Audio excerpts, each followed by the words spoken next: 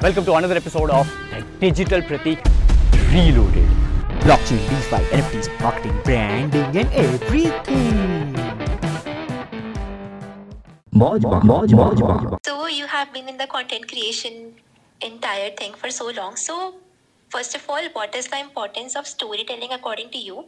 And then what are the major takeaways or things that you have learned around storytelling throughout your career?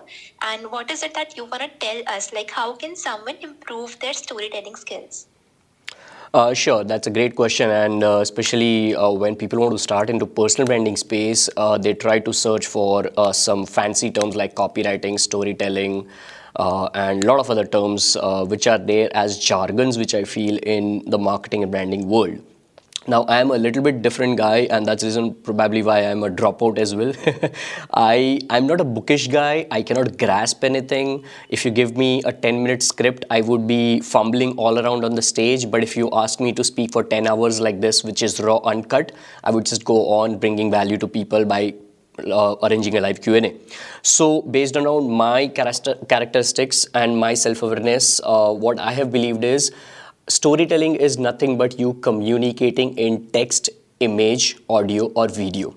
As long as you are storytelling wherever, whether it is physical offline world or digital using internet world, you are using these four mediums. Like if you meet somebody in a network marketing event or just let's say a digital marketing event, anybody goes over there, and once you listen to the speaker and you come down from the event, you try to network with other people, you try to exchange your business cards with other people. So what you're potentially doing is you're exchanging your voice, you're exchanging your words, you're trying to drive some communication which is blended with some emotion. At times it might be exciting, enthusiasm, at times it might be calm, very professional, casual, friendly.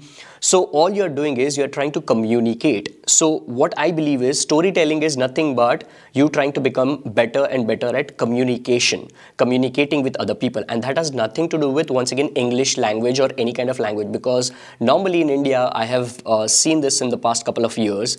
A lot of people, when they hear this term communication, they feel that they have to be good at English. Now, you can be a great communicator in your local language, right? So it is not at all necessary that you have to learn English for the betterment. Like in my entire family, nobody knows or understands English. And my English right now in 2021 is completely different than what I had in 2010 when I started. All right. I failed the first ever round of call center job because that required English communication. There were 7 rounds. So I come from that background in my past 11 years now, and I have become a better human being and evolved as a better communicator.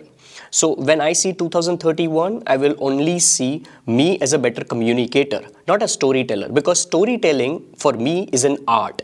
Become the greatest artist of your brand and nobody can stop you. You won't even care about what your competitor is doing if you just try to focus on your own art, because we all are different communicators and there would be all the time generation gap. So I cannot compete with a 12-year-old girl right now who might be great at English language. Like these kids, when I meet my friends' daughters or their sons, the way they communicate is on a completely different panel. So I cannot even imagine to compete with them. All I do is I try to learn from them through WhatsApp messages. So I believe that generational gaps would always be there in storytelling aspects, but we always respect the elder experience and always give attention to the younger talent. So it's a club of both these things, especially if you are thinking of a team and then trying to do storytelling. So storytelling for me is you trying to communicate your authentic self if it is a personal brand where we are talking about personal brand. And let's say in generic, if you are talking about a brand which doesn't have a face value, you still just do your authentic story experiences around your maybe customers or around your own brand, and that you do consistently. So authenticity combined with consistency is all about storytelling for me. So that's a plain and simple thing for me. I don't, honestly, Khushbu and everyone right now, the number one thing which I see with 99% of the people when they try to learn storytelling is they will type key elements or essential elements for storytelling on Google. And they'll come up with these 7 essential things or 5 key elements, and then plot, and this characters, and then setting, and I don't know, God knows kya aata hai usme, you know. So I'm not that kind of guy. I'm an authentic content creator.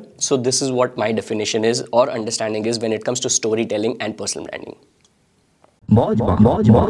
Alright, that's the end of the episode. It really means the world to me if you can just subscribe on Apple Podcast or follow me on Spotify. And if you find it valuable, then please do give 5-star ratings on Spotify or Apple Podcast. It would mean the world. Really, really, really boost up my energy levels, boost up my motivation, boost up everything, where I'll then keep on bringing value for you over these podcast episodes in near future. Thank you so much, and I'll see you in the next episode.